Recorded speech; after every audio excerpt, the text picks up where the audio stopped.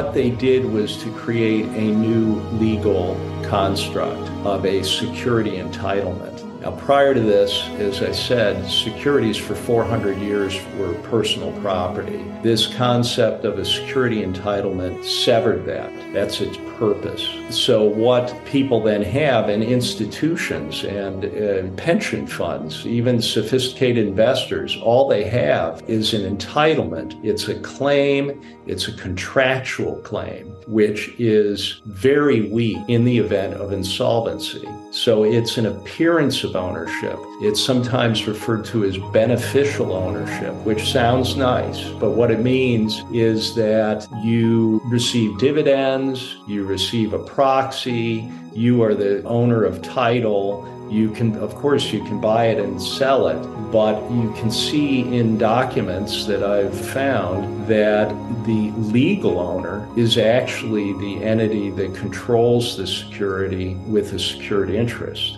They are the legal owners of the property. So now you have a contractual claim. Next, all of the securities are held in pooled form. So you have no specific identification. It used to be that with paper certificates, they were numbered. You had a specific numbered bond or stock share certificate. So now they're fungible bulk, book entry form, pooled. Further, we know, and it is absolutely irrefutable from the Fed's own response to a questionnaire from the EU, that even segregated accounts, even people or institutions that have been told that their securities are segregated, are in the same pool and entitled to only a pro rata share in the event of an insolvency of the custodian. So again, segregation is just an appearance. People are told that. It's an absolute subterfuge. And the shocking thing is that even sophisticated institutional investors do not understand this, or they don't want to know it. Further, even if outright fraud is committed by the custodian, that does not obviate the ability of the secured creditors to take the securities from these pools ahead of the people who thought they owned them. Then there was, in 2005, a change to the bankruptcy law in the United States, creating something called safe harbor. Again, that sounds nice, but what safe harbor means is safe harbor for the secured creditors to take the client assets and to make that absolutely certain that even in the event of fraud, they will take the client assets. So prior to this change in bankruptcy law, there was something called fraudulent transfer, fraudulent conveyance. And the bankruptcy trustee, had a duty to claw back any assets that had been fraudulently transferred. So this change was made in 2005. And then with the failure of Lehman Brothers, this was cemented in case law. And we can see the judgment by the bankruptcy court related to this. What happened there was that J.P. Morgan was both the custodian for the client assets and the secured creditor that took the client assets, which prior to 2005, everything that happened there would have been constructively fraudulent. But the bankruptcy judge, this is the Southern District of New York, which is Manhattan, found in favor of J.P. Morgan, that J.P. Morgan absolutely was entitled to take the client assets. The only question was whether J.P. Morgan was an entitled person, basically, to take the client assets. This is an important point because it's not all secured creditors that have this power to take the client assets. It is only the very biggest banks that are entitled to take the client assets. So they don't want anyone else elbowing in there to take anything. Only they will take them. And in this judgment, the judge asked the question, is J.P. Morgan a member of the protected class? Used explicitly those words and said quite obviously, as one of the biggest banks in the world, the biggest financial institutions, J.P. Morgan is quite obviously a member of the protected class. To see this in a bankruptcy case law from the court, I think that's pretty strong stuff. It's like that document directly from the Fed provided to the Legal Certainty Group. This is hard to refute. A custodian has the records of who owns what. It's in their books and records, but that's all it is. It is the records. The system has been changed so that the property itself is then transferred up to a higher level and held in pooled form. So you deal with your... Wow. You know, we've heard for a long time, Klaus Schwab, World Economic Forum, basically that group of leaders that everybody answers to, presidents of nations. And all, he's saying, we're going to have a great reset. You're going to own nothing and you're going to be happy. I tell you what, guys, when you watch that clip, maybe you already own nothing. Are you happy? Are you happy about it? That's a complicated piece of information. We can't break it down ourselves, but I'm super interested in it. And you know, we got an author wrote a book called "Thriving in the Economic Tsunami." He has not one but 2 PhDs, and I want some answers on that clip we just saw. Get your pens and paper ready because we're going to dive into it with Dr. Kirk Elliott.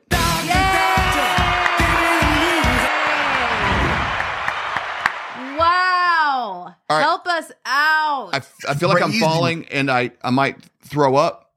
So do people actually not own the things they think they own?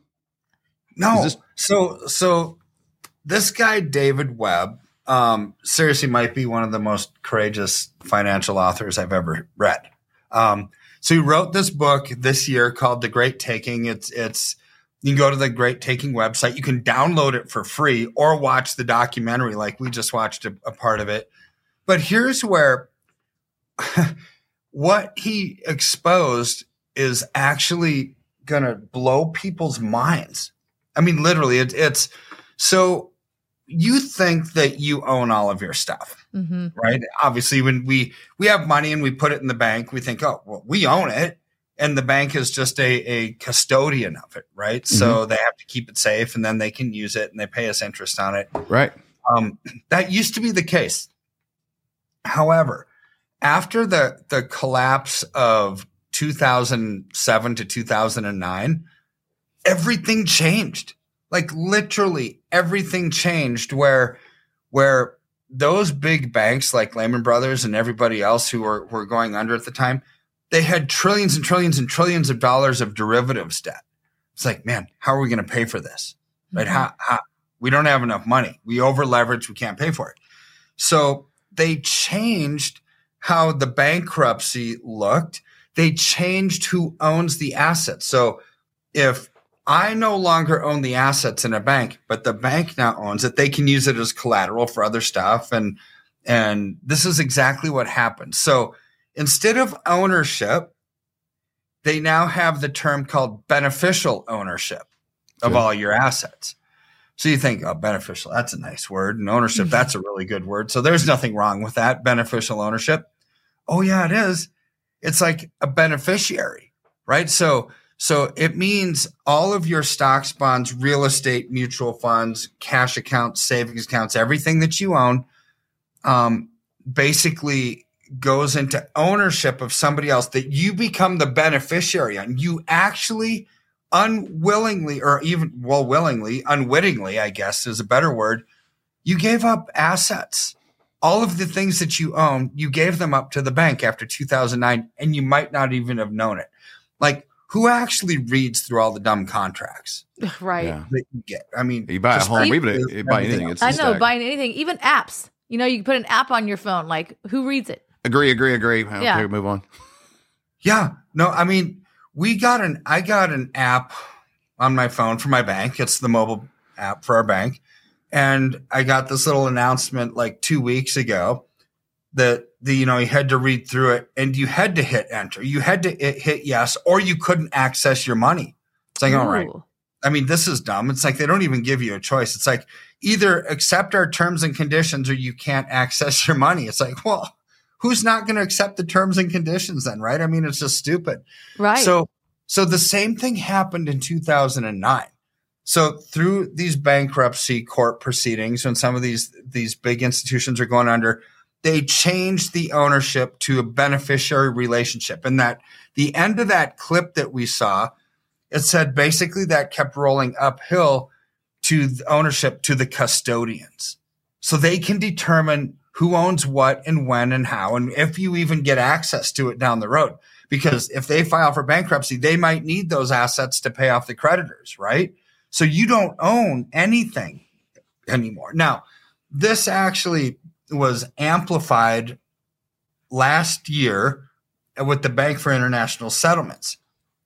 They basically came up with a concept called a unified ledger, which is real similar to this, which means now in a digital world, which we didn't really have one in 2009. I mean, we kind of did, but we kind of didn't, because back prior to that, every stock certificate, every bond certificate, every title to your home was kept in custody somewhere, like rooms with all these, certificates and paper assets somewhere.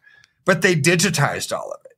Okay. Everything's been made digital. So it's real easy to change ownership on something that's digital. You just go into the right field in the database and change the name. I mean, that's it.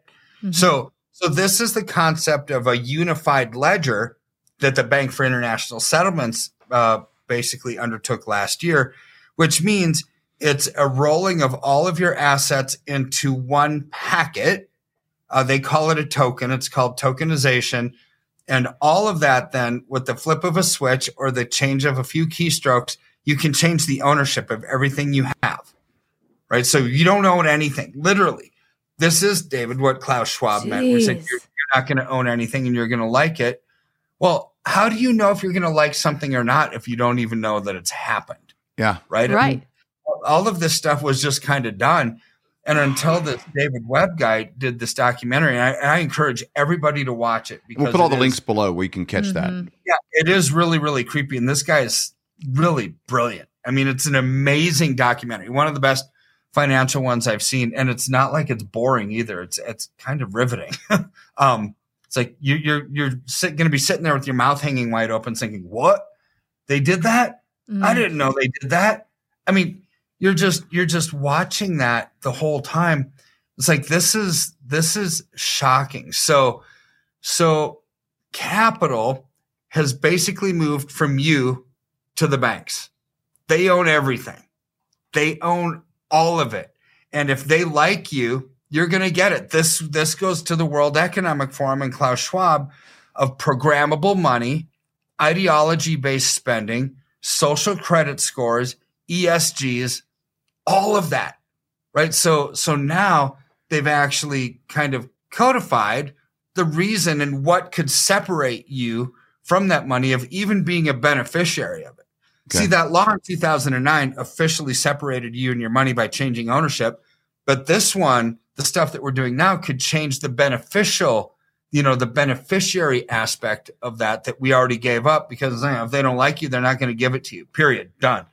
So this is where, one quick quote here from this.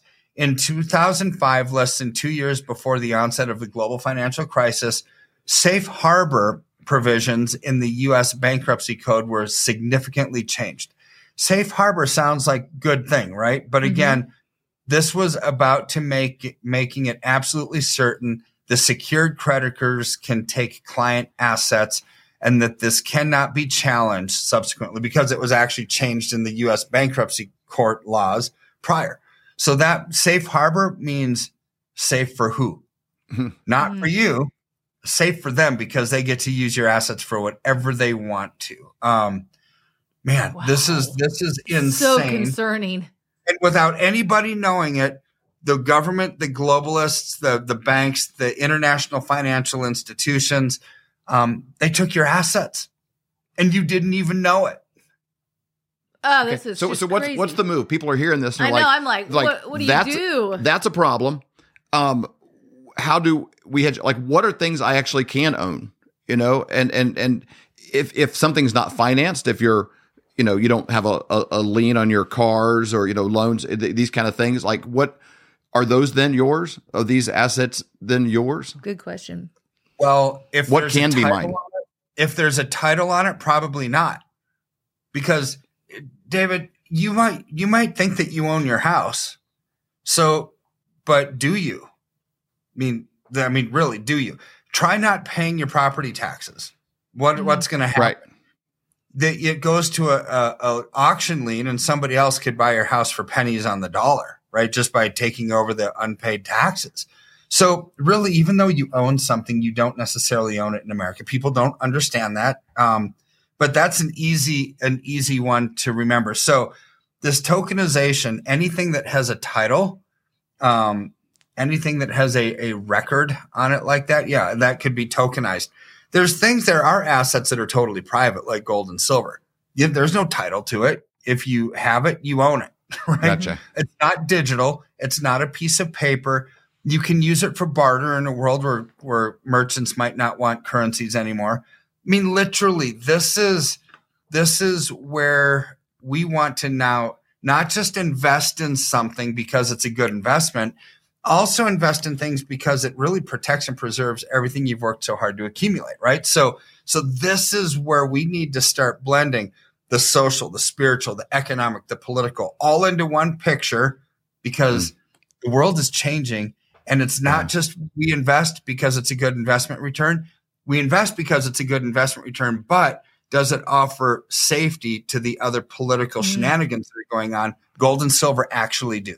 So everything you can peel off from that system and have in a private sector, you know, would cryptocurrency be in that as well? Gold, silver, these kind of investments, would that fall in that category, or is that only if it's maybe in a fund like Coinbase or somebody? If you have in a cold wallet, it's pulled out. Is that then independent, or is it still digitized and tracked into their umbrella?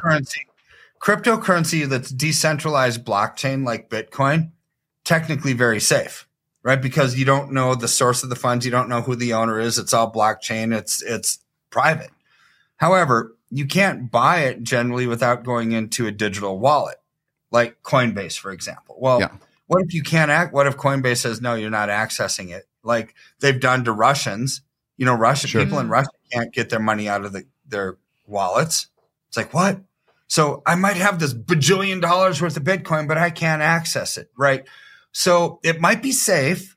However, liquidity is key. What if they minimize your withdrawals to 500, Bitcoin units a day or whatever, or $500 worth of them, or, fractional amounts, which they've already done. I mean, there's all kinds of coin wallets that limit the amount that you have to do every day because the underlying cryptocurrency isn't necessarily liquid. There's not a lot of market demand for it. So you can't take out very much. To me, that's not necessarily safe. And if cryptocurrency goes through the roof and everybody wants it, and it's an attack against the government's money system, right, which it will be, decentralized crypto versus centralized central bank digital currency, well, then what? Well, they outlaw it. How are you going to get rid of it? Are the coin wallets going to comply? There could be a point, or it gets bad enough, they just flip the switch, going to that URL or that IP address, says, nobody can we're just going to cut off any incoming traffic to this coin wallet's, IP address. It's like, it's easy to do in a technology world to cut people off from their assets. That's why I like physical, that you take delivery of, that's private, that you can use for barter if need be. It is huge. And right now, silver is the move because it's undervalued. So Flyover family, when you go to flyovergold.com, it's a landing page, great information there. When you scroll down to the bottom, there's a place you can fill out your information. When you do that, someone from Dr. Kirk's team will get a hold of you to set up a free consultation. It doesn't cost you any money whatsoever to find out your options, find out what you can do, because it's, it's based on each person's individual needs and what they have. And Dr. Kirk's team can help you do that. Or you can call 720-605-3733. 720-605-3900. Again, it's 720-605-3900 to set up that free consultation. Dr. Kirk, thank you so much for everything that you're doing, for sharing this information, for breaking it down. We will, again, like David said, we'll put everything in the notes so you guys can see it as well. But we really do appreciate your time, Dr. Kirk. This is a crazy time to be alive. Well, just in our lifetime, used to be where you'd hear your grandparents talk about how cheap gas was and stuff, and it was 75 years before, 50 years before. And so we've seen a lot of changes since Biden took office. $700 more a month than what you needed in January of 21 when he took office. You might hear these kind of things and think, oh, that's overwhelming. I can't control the government. I can't control what they're doing. I can't control the spending, but we can take care of ourselves. You want to make sure that you're buying bullion from somebody that you can trust and someone that does not charge you a commission when you go to sell. If there's going to be a commission, have it on the front end, not the back end when it skyrockets and now you're like, oh my gosh, look at this big, huge commission I got to pay because it's on the back end before I sell it. You can buy an ounce of silver for $23. So this is something everybody can get into. And if silver goes to $50, if it goes to $75, if it goes to $100, all of those profits are yours. And that's happening while the dollar is buying less and less at the actual grocery store. So you can go to flyovergold.com, fill out your information. When you do that, someone from Dr. Kirk's team will get a hold of you to set up a free consultation. It doesn't cost you any money whatsoever. Or to do the same thing, you can just call 720-605-3900. All right, let's get our stuff together here. Hi. I'm David Whited.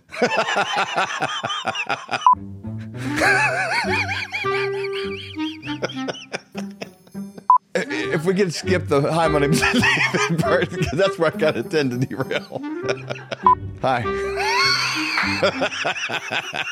But I did good. See, look. First thing it says. Say your name. Say your name, David Whited. Have you been wondering what to do with the spare time you have on Saturday mornings? Have I got a way for you to fill that time? Not cleaning your garage, folding your laundry, or doing something with yourself. Filling your head with worthless information about what may or may not have happened 5,000 years ago. Have you ever wondered about ancient civilizations or about chemtrails in the sky? Or have you ever had a friend at school talk to you about... Friend at school. Some days when you're sitting there with your lunch pail, you're talking to your friends at school, they bring up your flat earth, and you think it's a flat earth. I don't know if your flat earth is flat or not. I don't know, alligators are angry because they got all those teeth and no toothbrush. And it's all true. And we talk about it every Saturday. We talk about Rubik's Cubes and stuff. We like to have conversations with people that have made documentaries, written books. Oh, this is terrible. I can feel myself hating watching this later. Okay, give me a swoosh. Let's do this thing for real this time. Have I got a show for you? Hang on, my eyes red now? You won't be able to tell in there. Peter can fix it. He can run it through a filter. Can he run it through the Brad Pitt filter and get rid of my red eyes? Oh, I'm probably doing the world a disservice.